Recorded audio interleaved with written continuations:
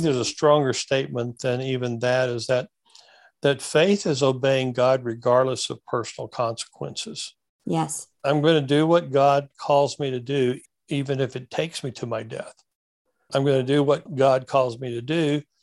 Even in the terror of the moment, he will take it and make it something important that changes the lives not only of my own life, but the lives of the people around me. Welcome to the CDM Podcast, a production of Contagious Disciple Making. We exist to catalyze movement through coaching, community, and communication. We created this podcast to help everyday Christians become world-changing disciple makers. Thank you, and welcome to the CDM Podcast. Like, share, 5-star rate, and review this podcast. You can listen to our full premium content by becoming a $5 a month supporter on our Patreon page. That's patreon.com/faithworks. That's patreon.com/faithworks, or click the link in the description. To those of you who support this podcast, thank you. Your support helps us put tools in the hands of men and women like you who want to experience a disciple-making movement in their own neighborhood. Thank you, everyone, for listening today. David Watson is here with us today, and we're excited to hear from him. And we're going to be talking about clandestine mission in light of everything that's been happening lately with the Middle East and the reality of how it's going to shift and change, what we need to do, and how we need to go about seeking the kingdom in these areas, and to also help these particular areas. David, as I understand, this has been no new thing to you so far as having to work in clandestine missions. No, I actually started working clandestine missions in 1985. And by 1989, I was deeply involved in clandestine missions in restricted access countries where missionaries were not only not given visas, but were actually actively sought after by the government in order to imprison and sometimes expel. So, yeah, I've been doing this for a long time. And it's an entire area of missions that most churchmen are not aware of. Mm-hmm. Right. And so everything that's been happening right now with the Middle East, the Taliban, all the stuff that is erupting right now in the country, I can tell you, so many people are just gutted by this situation. And especially the useless nature of how it has happened, how it has all gone down. How are you seeing this in light of what is currently happening, and also what is to expected in the future? The first thing to recognize about anything in the Middle East is that everything operates on relational knowledge. If you're not known, if you haven't had experience in the area, then you're not going to be trusted and you're not going to be led into these networks. And even though we have a lot of special forces guys and rangers and others who are coming in to help, they are not particularly known inside the clandestine mission community. Though some of us know quite a few special forces guys, it's still difficult for anyone coming in from the outside to make the contact necessary to move the Christians who are at risk out of the Middle East, and particularly out of Afghanistan at this point in time. My first contact with the Taliban was in 1991. And I was working in their capital city at that time, and trying to help build relationships into that group of people. And we failed. I mean, we spent 2 years working there and never got past the front door, basically, to get to know people and build relationships with people, because regardless, in a tribal society that is at war, they trust only themselves. They don't trust anyone else. And regardless of how much time and energy you can put into trying to get to know them, it takes a lot of time and energy and money to be able to become a part of a network that relates to these kind of organizations. And that's part of what we're dealing with right now. Even for us trying to move Christians out of Afghanistan, we're dealing with the whole idea: do we know these people? Mm-hmm. They could be saying they're Christians, and we have no way. So part of what we're doing now, we're working with organizations to vet these people, to say, we know these people, we trust these people, and we're asking you to help them move out of Afghanistan into other places. And these are always sensitive relationships. They always take time. So it's not like you buy your bus ticket and get on a bus and Right. 5 hours later you're going to be somewhere. It's you're vetted. Once you're vetted, you get into a safe house area. From a safe house area, then you're going to move from safe house to safe house, basically in an underground railroad type system that takes months sometimes to get out of the country, not weeks, and certainly Right. not days, and no way hours. So this is not like a government trying to swoop in and recover people. These are private citizens who are risking life and imprisonment in order to help Afghans who need to be out of their country to get out of their country. And this is dangerous. And there's a lot of us who've been working this kind of situation for many years. And we have become persona non grata in some countries as a result of that. And yet we continue to work and continue to maintain networks so that we can move people. And of course, move people not only out of these countries, but move the gospel into these countries. And that's the thing that we really, right now, we're moving high-risk people out of the country, but at the same time, we're moving the gospel into the country to those who are marginal or have no gospel at this point in time. So how are you, or how does one vet people then in this kind of a situation? Well, if they're Christians, they've worked with Christian churches of some kind. They've worked with missionaries of some kind, and they're going to be vouched for by either Western missionaries or Asian missionaries or South American missionaries. There's lots of different kinds of missionaries that are working in these areas. And many of them are lay people who took jobs in those areas in order to take the gospel into those areas. And as they are vetted, then they are moved into a network. And that network is a trusted network of we know these people, we know these people, we know these people. We don't know these people, but maybe we know someone who knows those people. And we have to keep working around our contacts till we get a yes from our contacts. Yes, we know this person. Yes, we worked with this person. Yes, they are safe for us to work with at this point in time, and move from there. But then you've got things like Western missionaries who are at risk and did not get out through the governmental exit system. Right. And so there are Western missionaries in there still. Absolutely. Not only that, there's Asian missionaries from various countries throughout Asia. We've got, a matter of fact, there's a lot of Asian missionaries that are stranded in Afghanistan right now. And working those people out is a different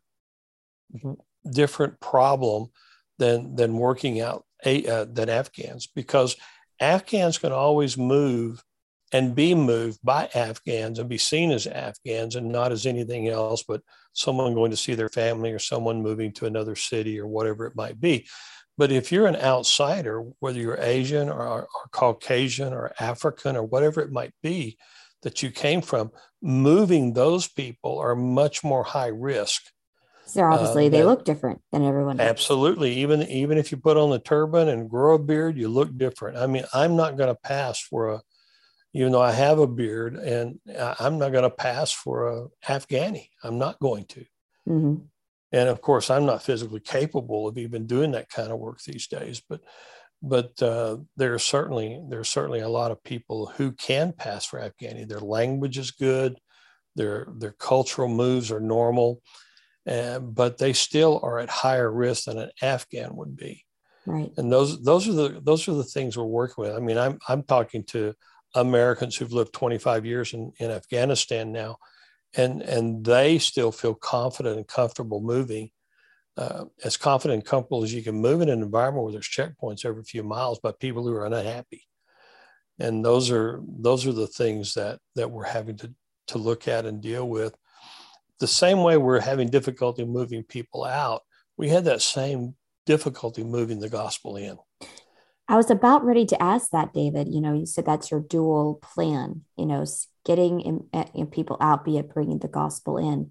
So, how have you done that in the past? And what are the plans now of trying to be able to do that now? Well, I'm not sure I can go into the plans of how we're going to do that now. I can go into broad strokes about what is done. Mm-hmm. And it's all built on timing, relationships, and what business platform or medical platform or whatever it is that's educational platform that have gotten you in.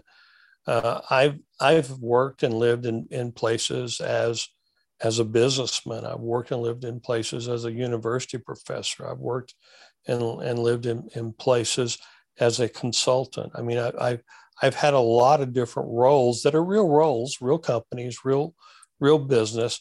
But that was what got me into the country. That was the message I took into the country. Right. And then you have to work those jobs, and you have to show income, and then you have to be able to also say, I'm going to move in the community, and I'm going to be conspicuously religious, or not conspicuously religious, conspicuously spiritual, and put religion to the side. Mm-hmm. And say, look, I'm a spiritual person. You're a spiritual person. Can we just talk about spiritual things? And move through that kind of avenue rather than I'm trying to convert you. I'm trying to change your worldview. I'm trying to do all these kind of things. And you find that people are open to talking spiritual matters, particularly in the Middle East. Everybody talks about spiritual matters in the Middle East. And they're always curious about someone else's spiritual worldview. And you can start those kind of conversations and lead those conversations into looking at the Quran, looking at the Bible, looking at the Torah, the Injil. You can look at all kinds of places and have common discussions without a lot of stress, actually. And it's really refreshing to work in environments where people don't freak out if you bring up spiritual things. It's actually harder to talk about spiritual things in North America than it is to talk about spiritual things in the Middle East, because in the Middle East, daily talking about spiritual things is normal.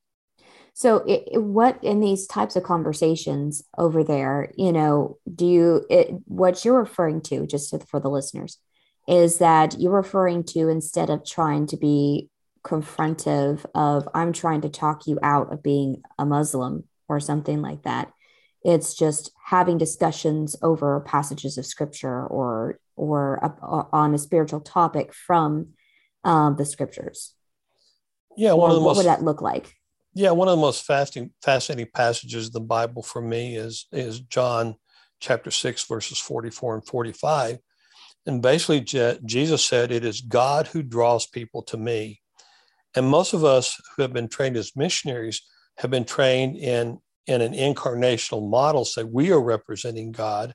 And yet Jesus said, it's God who draws people to me, not apostles, not prophets, not evangelists. It's God who draw people to me. That's the first thing we have to understand. If God is not in this, it's not going to work. Mm-hmm. The second thing that it says in that same passage is that everyone who listens and learns from God will come to Christ. Mm-hmm. Now, that's a very bold statement. Everyone, a superlative, who listens and learns from Christ listen and learns from God will come to Christ.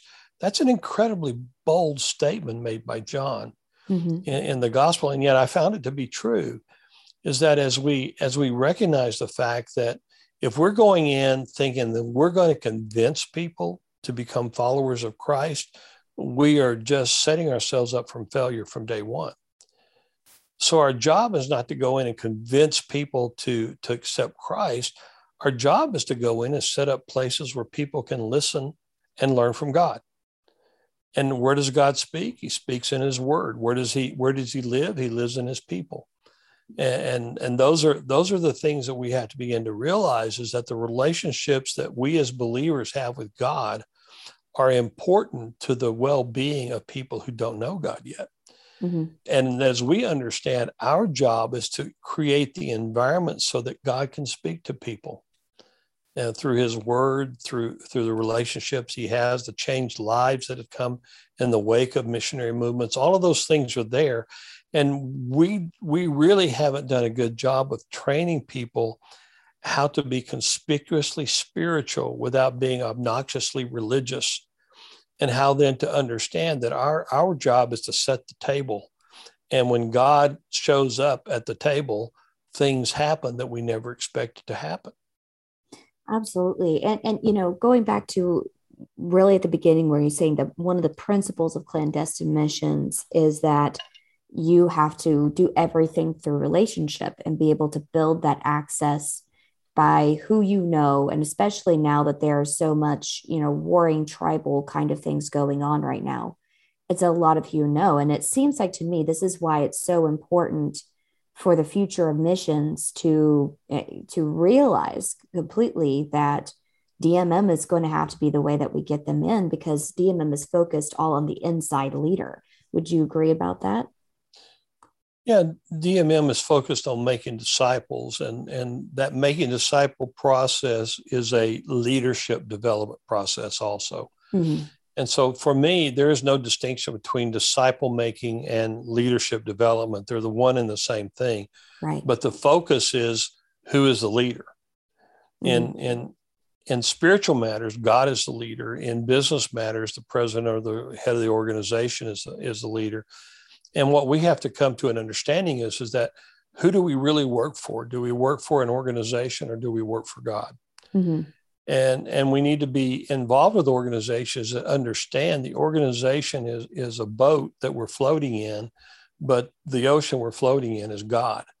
And that we are about helping people understand how to survive and live in connection with their Creator, and how to expand that relationship with the Creator to more and more people around you, that it becomes a community of Christ, which we call a church, and becomes a network of churches that we may call the denomination or association of churches. But the whole perspective is an understanding that health is seen by replication.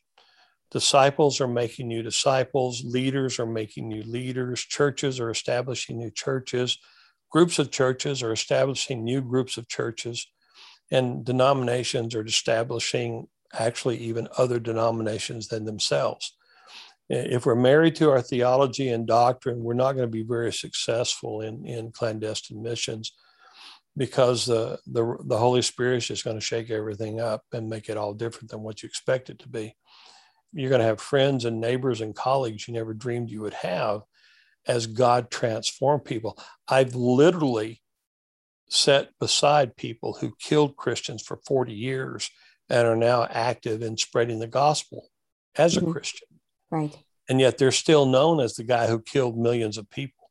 It's very still known as the apostle like.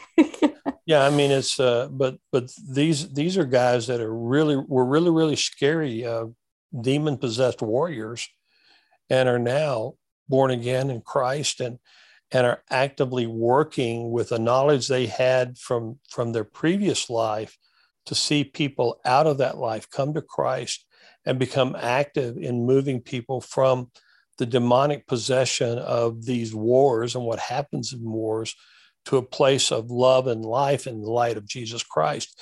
And those are hard things for people who've never been there to even recognize that a murder of thousands can become an evangelist to tens of thousands. Mm-hmm. And that's one of the things that just continues to just amaze me, as I would have never bet you one penny that this guy would have ever been worth anything in kingdom work.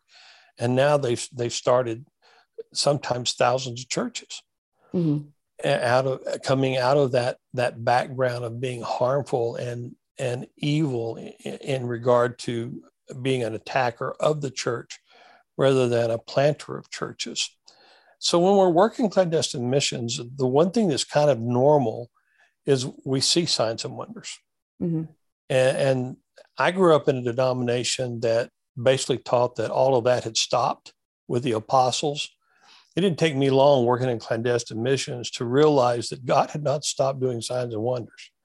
Matter of fact, that is probably the most prominent way you get access into these communities, is God steps in and does something you never thought of, never seen before, never even realized he was going to do. And if you're not aware of it and you don't see it, you miss the opportunity to become friends and neighbors with people who are going to change the world.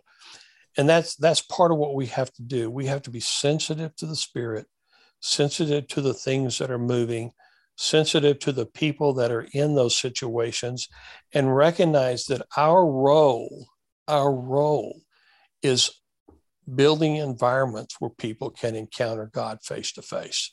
So I don't know what you can and cannot say, but is there any stories right now of some ways in which God's working in a miraculous way that you can share at this point? The stories out of Afghanistan have not started surfacing yet. I mean, this is really too new. I mean, the guys on the ground are hearing them. They haven't percolated up to leadership levels that I'm at, but they will get there. But in previous settings, we've just seen things, and I've experienced things. I mean, I've been actively hunted in countries and literally sat on a train as the only white guy, and have the people actively hunt me, not see me on the train. And they walked by me a dozen times, and they were actively looking for me to kill me. And they just never looked at me. It's so strange to watch a guy walking at you with a Kalashnikov, and he looks up to look at you, and he looks the other direction and walks past you looking the other direction and never sees you. And when you get off the train, they're complaining that whoever said a white guy was on this train was lying to them. I mean, that has happened to me.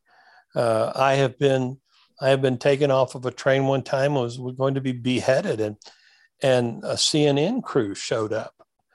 And out of that, the police showed up because they didn't want a Westerner being executed on CNN. They beat me, took everything I had, and threw me out in the street and said, if you're still here at dark, you'll get shot because there's a shoot on sight curfew. And it takes me 8 weeks to make my way to a safe area that I could get back home. And those are just part and parcel of living in this kind of environment. And you begin to realize that, I mean, the thing that I learned from those encounters, I'm not going to live a day less than God wants me to live, and I'm not going to live a day longer than he wants me to live. My life is literally in the hands of God. And if I recognize that and live with that, it takes away a lot of the fear. It doesn't take away all the fear, but it takes away the paralyzing fear that you can get into in these kind of environments, because you're seeing God time and time again rescue you from those kind of environments. And I mean, I've lost track of how many times that I should have been dead and wasn't. I mean, just the fact that God would move in, and ordinary people, he would rescue me, not with Christians, but with ordinary people in those parts of the world that you would say you would not have any friends. But it's interesting, when you're beaten and bloody and dying, people help you. And that's just part of human nature in most cases. And I've been in places where they would hide me and not tell the government I was there. In certain countries that I'm not going to mention. These are kind of normal things for those of us who've lived and worked in those environments. And it's happening right now all over the Middle East, right? Particularly in Afghanistan and Pakistan, Tajikistan, these places where we're trying to move people and get them to safe harbors in order to move forward in their processing to move to a safe country to live and work. And I think it's so true what you're saying, David. You know, when you see God protect you and work in miraculous ways, it builds up your faith to be able to, like you said, that I'm alive because God wants me to be alive. And, you know, my life is in his hands. And as you say, that reduces some of the fear, obviously not all of it, but some of the fear, because there has been a faithfulness of how he's been working through that. And we see that in the scriptures of Daniel and David, where they're like, well, now we're in this new particular problem, but hey, God helped us in the past. He's going to help us again now. And, you know, and this is just a word to, I feel, to my Christian brothers and sisters in North America and other places. You know, perhaps we have not built up our faith in this era because we have not moved forward and allowed God to show himself strong in some of our situations, and therefore to be able to take courage to continue, you know, what he's called us to do. in those I think areas. there's a stronger statement than even that, is that faith is obeying God regardless of personal consequences. Yes. I'm going to do what God calls me to do, even if it takes me to my death. I'm going to do what God calls me to do.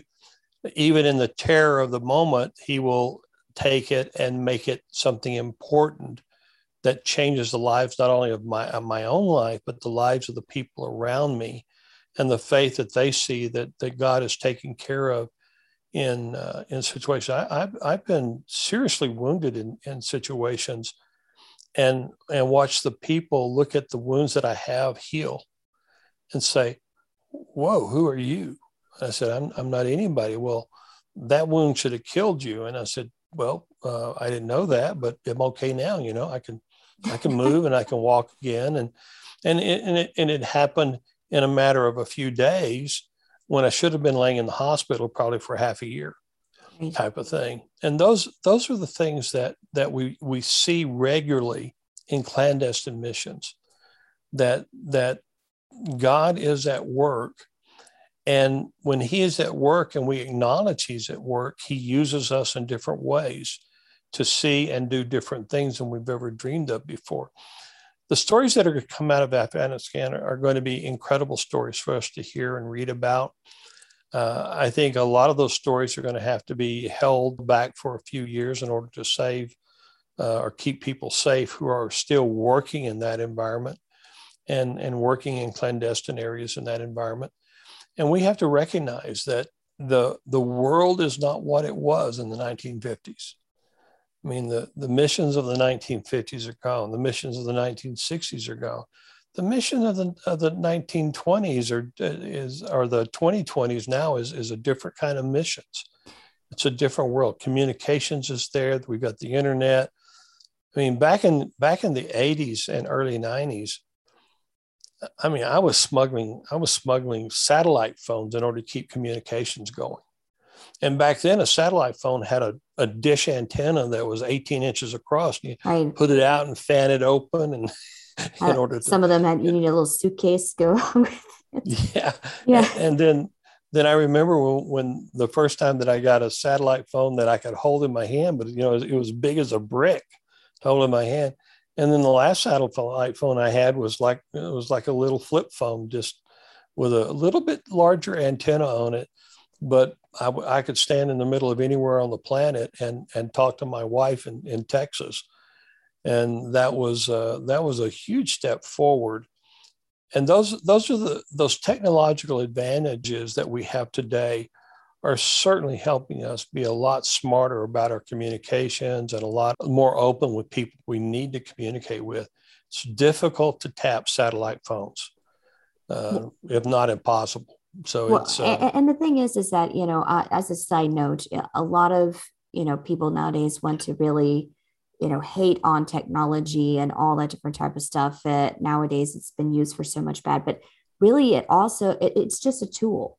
And we can be able to do, like you said, miraculous things that we haven't been able to do before, now that we have these tools in hand. So David, you were just starting to open up when my next question says, now that this has happened inside of the Middle East, how do you think that will change the way that we need to go about doing missions in the Middle East in the preceding years? Well, it's going to have to change in several things. One of the things that can happen is that countries can turn off the internet. I mean, every country has a node that comes to them, and that internet spreads out from that node. Those nodes can be shut down so that no one in the country or no one in the region can get internet. And so part of what we want to see is that the internet becomes a satellite process, not a wired process. Mm-hmm. And once we understand that we can beam good quality internet via satellite to anyone, and we spend the money and put up the satellites that can reach into these areas, then the next issue is satellite reception. And used to that was a dish antenna. Well, that's no longer the case. Now it's a button antenna. And things are just getting better and better in technology all the time. But that also doesn't mean that people don't recognize modern technology. People who see modern technology and understand modern technology are going to know what it is that you have But it's still going to be easier to move, easier to conceal, easier to make look different than what people expect. Harder to disconnect you. Yeah, harder to get disconnected. I mean, I've been totally amazed when standing in incredibly dangerous, fluid environments and be talking to my family halfway around the world and giving them a report of where I am and what I've been doing for that day and my next steps, so they could sit there on a map and plot out where I was on a day-to-day basis, because I was able to call them on a day-to-day basis from countries that had no cell phone systems in those days. And yet they had satellite was everywhere. It was already hanging up there. Motorola had put them up and we were using them. Now, was it cheap? No, it was not cheap. My phone bill also ran into the thousands of dollars a month in those days. Right. And those are the things that the cost of technology, though, has just come to that's about as close to zero as you can get. It's a little bit better. Just about as close to zero as you can get is what it looks like on our budgets today. But that doesn't change the fact that if you're investing in a satellite phone, you're still investing thousands, not hundreds. And the cost of that equipment is more expensive, but the cost of maintaining and keeping that equipment is easier and less than what it was into the older days. And that's going to continue to upgrade and improve. The better the satellites get, the better the phones get, the better the networks get. And they're going to realize it's actually cheaper to put up a satellite than it is to put in a cell network. Sure. And maintain it, because then you don't have all that on-ground infrastructure that people tear up in wars. I mean, exactly. I mean, or tap into and slow down. Yeah, I mean, there's all kinds of things going on that are really great things, and technology has been one of the biggest things that we've all dealt with, and just the technology of how we move the Word of God. I mean, I remember the first time that I had the Bible on a thumb drive, and I was taking it in on a thumb drive, and people were printing it from that thumb drive off of their laptops on a little computer printer and distributing the gospel from that thumb drive. And no one looks 2 times at a thumb drive. And not only that, in those days, I had encrypted parts of that drive that were not visible to operating systems unless you had the right software on your system to see that part of and so we were moving things back and forth all the time on thumb drives. Then we started moving them inside of other equipment that was programmable, but not a thumb drive. And so like SIM cards, you can program and put things on SIM cards and move them around. These are all the technologies that continue to develop and continue to grow. And boy, the internet is absolutely an incredible resource to us. The fact that you and I are sitting here talking now, we're 1,500 miles apart, but we've got good communications, good video, good everything. The reality is the next 2 conferences I have today, one of them is going to be in the Eastern Hemisphere. The other one's going to be in the Western Hemisphere, and they're going to be more like 10,000 miles apart. Right. And we'll be talking the same as you and I are talking right now. And those are absolutely amazing things for those of us who have grown up in a world where not only was technology disapproved of, it was hard to get. And now we're in a world where almost everyone takes it for granted that, hey, we are going to have video conferencing. And this isn't Star Wars. This is North America in 2021 and the world in 2021. The interesting part is I go to a conference every other year that it's all about technology and missions. And it's amazing the things that every year, the new things that are coming out to assist us in moving the gospel using technology. And I really want to encourage listeners, especially if you're in a North American context, but anywhere, let's get a vision for how we can be able to assist missions by becoming innovators within these different fields. There's the choice of making forward and, being able to make forward progress into missions isn't just somebody who can pray and somebody who can, preach the word, but somebody who can be able to help develop technologies so that missionaries can be able to operate the way that they need to within these particular contexts. And so thereby the gifts and the talents that we all have can be able to forward the Great Commission into these areas. So thank you so much, guys, for listening to the CDM podcast. Thank you for supporting it. Remember, we now have an app out there, the Contagious Disciple Making app. Look for the Contagious Disciple Making app. It's free. You can download that and have access to this podcast and all of our other resources to be able to help you know how to see a disciple-making movement in your area of the world. So, and also like, share, rate, and review this podcast and the app for us so that we can be able to get the word out to other people on this matter. Thank you so much, and go and make disciples. Thanks for listening to the CDM podcast. To hear part 2, become a supporter on our Patreon page. You can find the link in the description. For coaching or other resources, connect with us at contagiousdisciplemaking.com.